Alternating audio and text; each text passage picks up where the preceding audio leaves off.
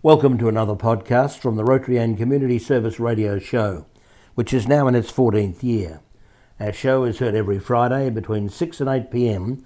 on community radio station 94.1 FM 3WBC and is also streamed live on the World Wide Web at www.3wbc.org.au. Here is a recorded interview first played on the 5th of July 2019 by Ian Salick with Garth Symington. Garth is a past president of the Rotary Club of Melbourne South and is currently a member of the Rotary Club of North Balwyn.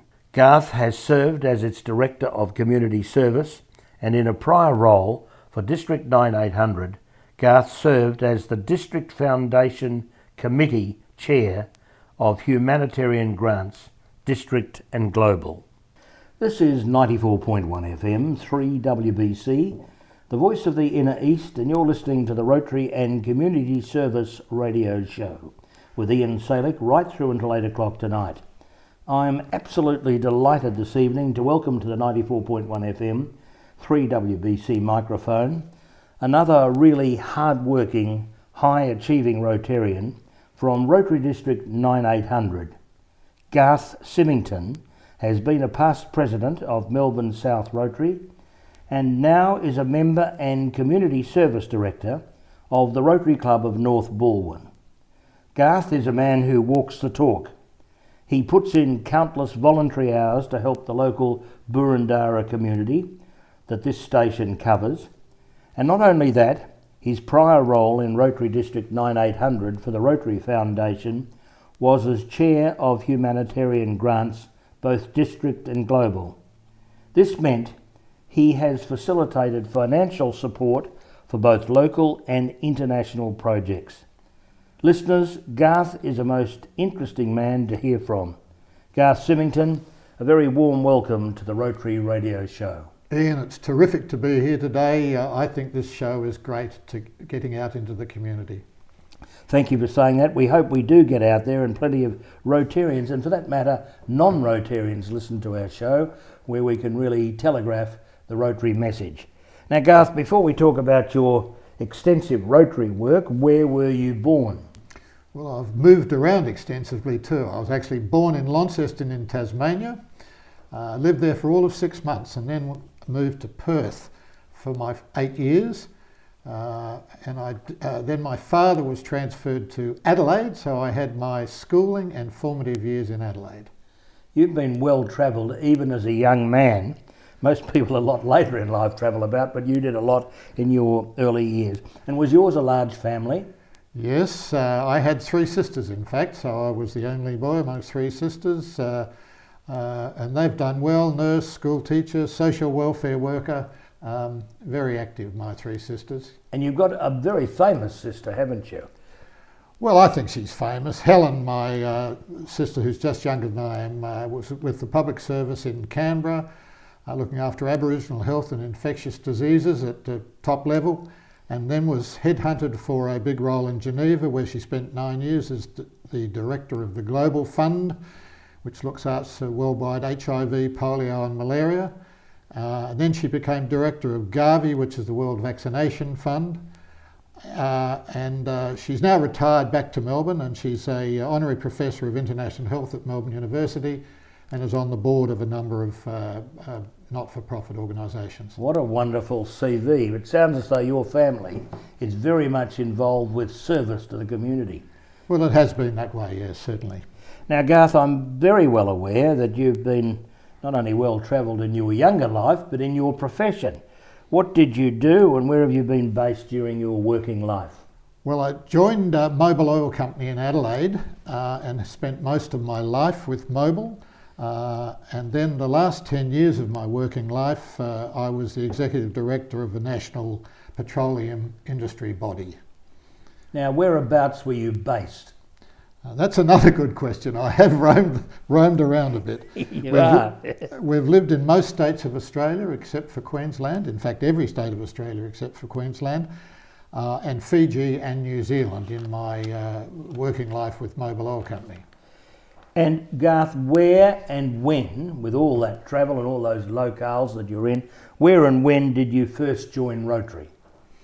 Well, I first joined Rotary in Sandy Bay in Tasmania. Even though I was born there, I did go away for a number of years, but back in the late 70s I was transferred to Tasmania, so I joined Sandy Bay Rotary Club in Tasmania. Now don't tell me it met at the casino. No, but it was very close to the casino, that's for sure. Well, what motivated you to join Rotary? Well, I've been in Rotary really fairly constantly since joining in Sandy Bay, although my job took me to a number of locations. And what year was that? 1979. That's a long period of Rotary service. A bit over 30 years of Rotary service, with a couple of little breaks in between because of the job environment I was in. And what motivated you in that first place to join? Did you do any volunteer work at school, or were you in Scouts or something? That it sounds as though your family has been involved in service, but I mean, what motivated you to join Rotary in Sandy Bay in the first instance?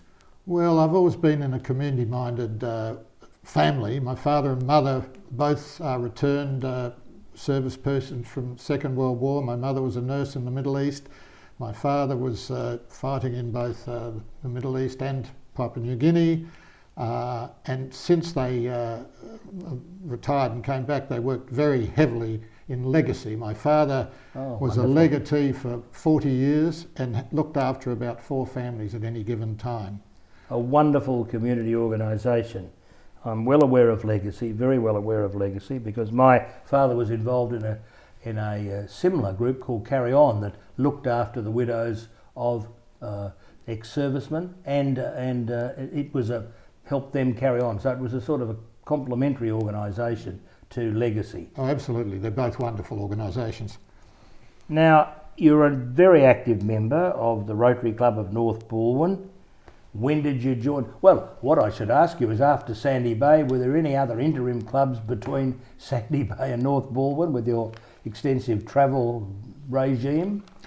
Well, yes. I mean, Sandy Bay, the start in Rotary was a good way to meet people when you move in your job. So there's a, somewhat a selfish part of it as well, in that it does open doors for you. But networking is a good thing about Rotary. Networking is very important.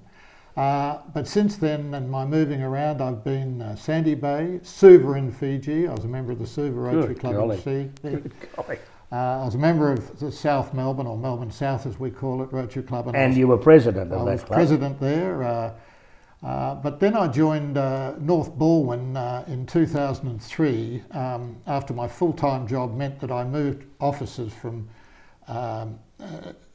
back to Kew from South Melbourne, and Thursday nights it was a lot more convenient than Friday lunchtimes for me. Yes, well, Rotary does have a plethora of times that are available. I know in the States there's a lot of breakfast meetings. Here we seem to be majoring in evening meetings, don't we? We do. It's pretty hard these days to have a lunchtime meeting. I mean, it's everyone's job sort of 24/7, as they use that horrible expression. Yes. And so, yes, evening meetings are certainly more convenient for most of us. And we're keen to attract younger members to Rotary, so it's easier sometimes with people's working regime to get them to an evening meeting vis-a-vis a breakfast or a lunchtime meeting. So it's a good idea to have a meeting in the evening. But listeners, Rotary is available for you to choose the time of the day that you want to join. Now, North Balwyn is a great club. Is there a good mix of professions in your club and a good mix of men and women in your club? Well, there is, yes. We have 70 members, which is a good sized club by Rotary standards. The average these days seems to be about 30 to 40 members in Rotary clubs. And we have a great mix of professional people, lawyers, accountants, but we also have tradespeople, salespeople and school teachers. That's a great mix of people. You've been a past president of South Melbourne, but at the Rotary Club of North Balwyn, you've been Community Service Director. Can you tell our listeners what some of the projects are that you've been involved with, or that your club has been involved with before your role as Community Service Director? Well, we've a huge amount of projects, and I can sort of list off a couple and then maybe amplify a little bit on a couple of them. We have a community gardening program. We support the servants' community homeless facility program. We have opened a men's shed. Australian Rotary Health. We're supporting trachoma. This is what's happening this year. We do pick up product from Second Bite and take it to CamCare every week. And more recently, we've had a drought relief program that we've been we adopted the community of Symington, and we've been working on voucher systems through the local tradespeople to help some of the Symington farmers out. So it's been that's just a touch on them. The gardening program we're very proud of. We do it in conjunction with schools in the area, and Fridays and Saturdays we get recommendations as to where we should go from the case managers from the Burundara Council, people who can't manage their own gardens, don't have family to help them, and can't afford to have commercial gardening. So we do it with schools, and it ticks a number of boxes. It's a community service for our Rotary Club to do, but it also gives the year 11 and 12s a chance to tick off the community service box in their criteria. It's very all-inclusive, isn't it? And the people that are the recipients of your gardening expertise. I don't know about expertise. Well, I'm sure it is. But do they tell the council, or how does the council find those people? Well, they're usually on the council's needing help list. Yes. And they have a case manager, because they've normally got either age problems or health problems of some sort. And the case manager then talks to their community service people, who then get in contact with us and say, could you possibly do this, go and look at this person's house and see what you could do for them. And then we tee it up, timing and with the schools, and we have our own gardening equipment. We're not commercial gardeners, and we have to make it quite clear that we're not, and I think it's important I say this on this station. We don't think we're... landscape experts. No, yes. No. Well, tell me about your trachoma program, because that's of great interest. Where is that being applied, and what is it? What are you doing for it? Well, as you might know, Ian, I'm sure you do, the trachoma is a program that Rotary has picked up, certainly in Victoria and nationally, I think, where they're looking to provide support, normally in Indigenous community areas where they do have a problem with sort of the cleanliness of eyes and trachoma in itself. So we're not going out into the communities, but we're certainly supporting the district program. There's a very high incidence, is there not, in the Indigenous, the Aboriginal community? Oh, absolutely, enormously high incidence. And my sister, once again, that I mentioned earlier, she's on the board of the Fred Hollows Foundation, which is also interfacing with the trachoma program. Wonderful stuff, Garth, wonderful stuff. Now, what about your overseas involvement as a club? Right. Well, overseas our club has had a long-standing focus and interface with the Solomon Islands, which has a high propensity of malaria. But we've done a number of global projects of global grants, and I think we'll most probably talk about global grants. We'll talk about that a little later. Well, I want to cover that with you. Yeah. We've put water tanks into hospitals on some of the remote islands. We've put fences around the hospitals. We've helped them set up a whole rice growing area in Honiara, at a school just out of Honiara. So yes, I've personally been to the Solomons 4 times on hands-on Rotary projects, but we keep a fairly constant relationship with the Solomons. That's the great thing about Rotary, isn't it, Garth? That you get the opportunity to have hands-on, you actually do things, whether it's, as the other evening we're both well aware, packing up food packs. Right.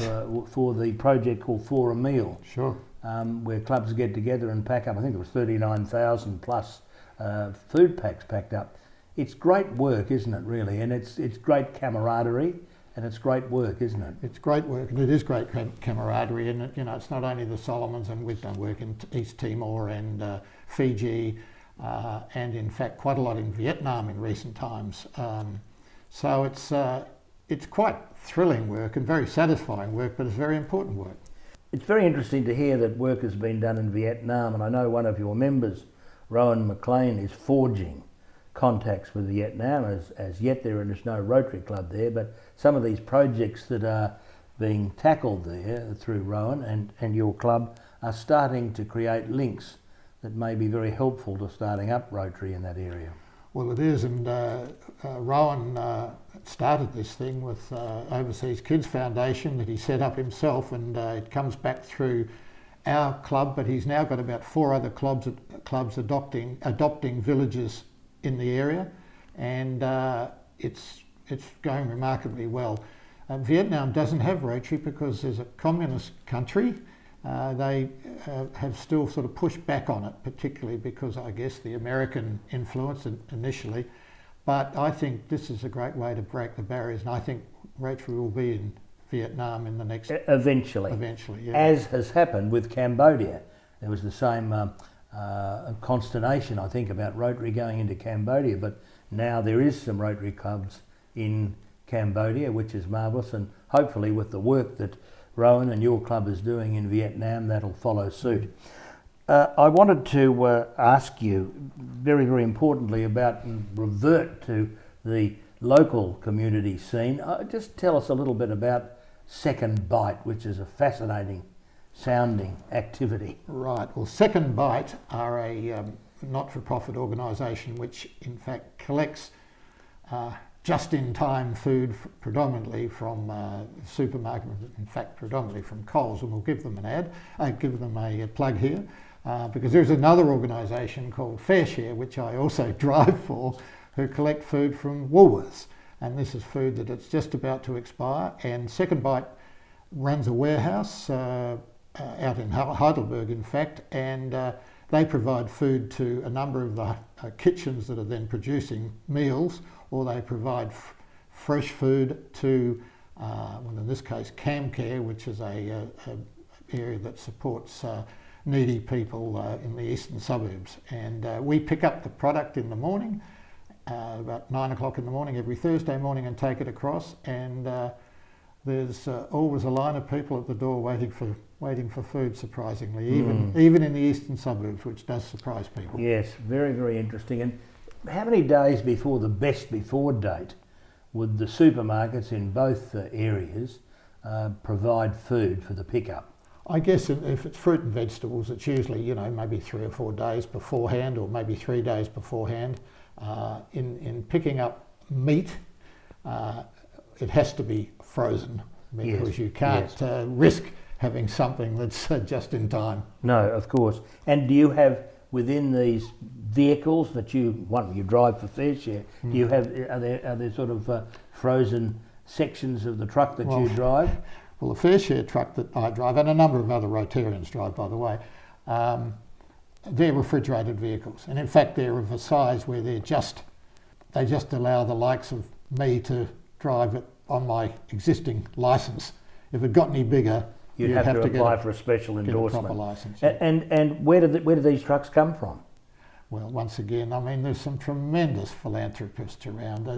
These trucks come from the well-known Melbourne sort of transport companies, Tolls, Gandal's, who are not a transport company but a very big philanthropist. Yes, they're very generous people around there. These trucks come from. It's just wonderful stuff, isn't it? And it is. What I like hearing about, as you describe it, is the marvellous hands-on work, and so many young people that approach us.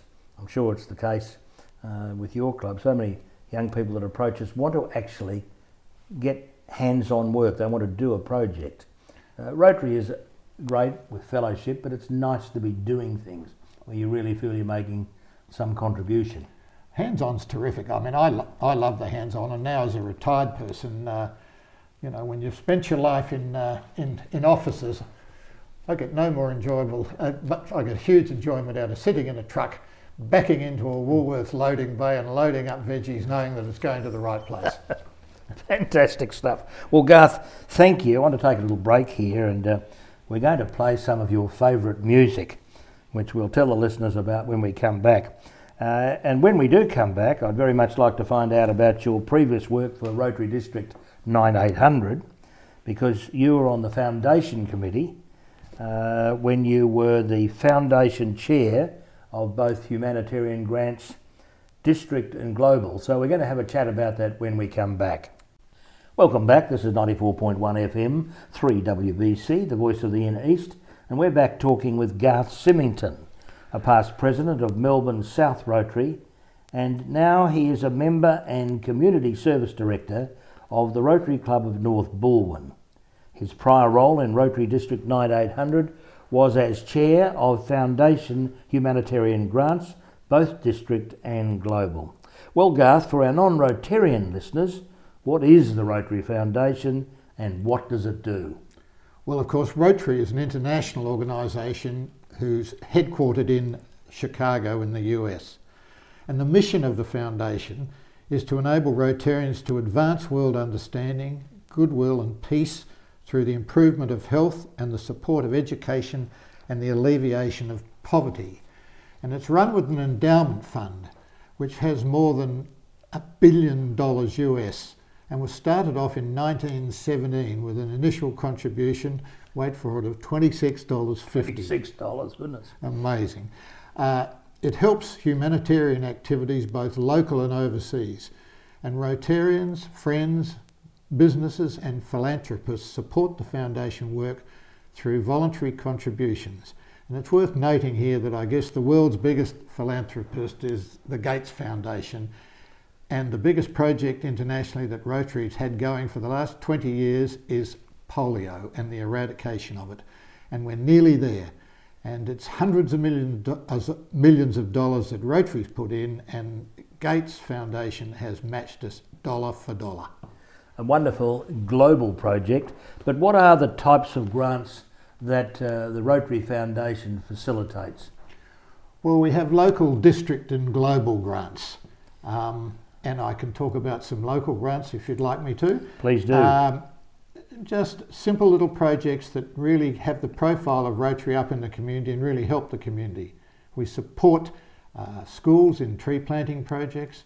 One really good one was putting in a disabled ramp in the local hall at Rochester, which is a town north of there. This was just wonderful and really supported the community there. There's asylum-seeking mentoring programs and practical support programs for the homeless. That's on the local front. District? On the district, yes, district. Freshwater wells in East Timor. We've had a windmill project in the Solomon Islands to get the rice growing going again. And there's been classroom support in Laos. And Garth, you might care to tell us about some of these significant global grants. Certainly. Just a point on the district grants is that they're up to $20,000 and that's where it maxes out, and the clubs have to raise money as well to support these. So we're talking maybe 50% by the club and 50% by an application to the foundation. The global grants are, as they say, big and global. And they can be anything from a big one we did, which was clean water distribution through 3 villages in the Philippines, about $150,000, that grant, and worked over about 2 or 3 years. The club didn't have to put in half of 150, so the foundation gave them a fair bit there. Equipment training for villages in Cambodia. So that was another big grant. Freshwater, which is a very big focus of Rotary all around the underdeveloped countries, in Uganda. And I guess one of the biggies and one of the ones we're most proud of is the major maternal health and nurse training program in Timor-Leste. These were teams from Australia, Rotarian doctors and nurses and volunteers who have done this training of nurses in Timor-Leste. And Garth, the key is sustainability and due diligence before these projects get started. Absolutely. Sustainability is a most important thing. There's a real checklist off on sustainability, and if you don't press that button, you don't get the money from the foundation. So it's not just a matter of going and doing a project and hightailing it out of there. It's a matter of nurses continuing the work that other people do. And the great thing about Rotary is obviously that they want to check that the dollars are being properly spent, and a very low administration. You may care to tell us something about how people get involved with the projects. Well, very low administration, you're right. It's a really hands-on thing, and people involved in the projects, and Rotarians and others and friends of Rotary sometimes get involved in some of these overseas projects and local projects. They support themselves. If there's a local project, if there's a global project overseas, say in the Solomon Islands, the Rotarian pays their own airfares. This is not about having a boondoggle overseas. This is about all the money actually going to the project. It's a wonderful way to handle projects, and it's not a matter of first-class airfares by Rotarians going in to do a project. They fund their own trips. Absolutely. And I think it's very, very important. Garth, coming back to Rotary at the club level, the club is the heart of Rotary, always has been and always will be. Your wonderful Rotary Club of North Balwyn, which is a really great club, and I've visited. Where and when do you meet? Right, well, we meet at the Kew Golf Club for a dinner meeting on Thursday nights, every Thursday night. The meeting goes from 6:30 till 8. Usually people start gathering at about 6 o'clock. And how can our listeners not yet in Rotary find out more about your club? The best way to find out about our club is to go to our website, which is www.rotarynorthbalwyn.com.au, and all the information you require will be there, contacts and so forth. And what is the actual joining process? How does it occur? Well, once you've made contact via the web with someone, someone will then call you and make a time to meet, invite you to a club meeting, introduce you around, and usually we have a potential member come to about 3 meetings so that they can run the ruler over us and we can run the ruler over them. Then we go from there. Garth, a good process. Give us those contact details again, please. Right, www.rotarynorthbalwyn.com.au. Well, Garth Symington, thank you so much for joining us on the Rotary Radio Show. Thank you for what you do, especially thank you.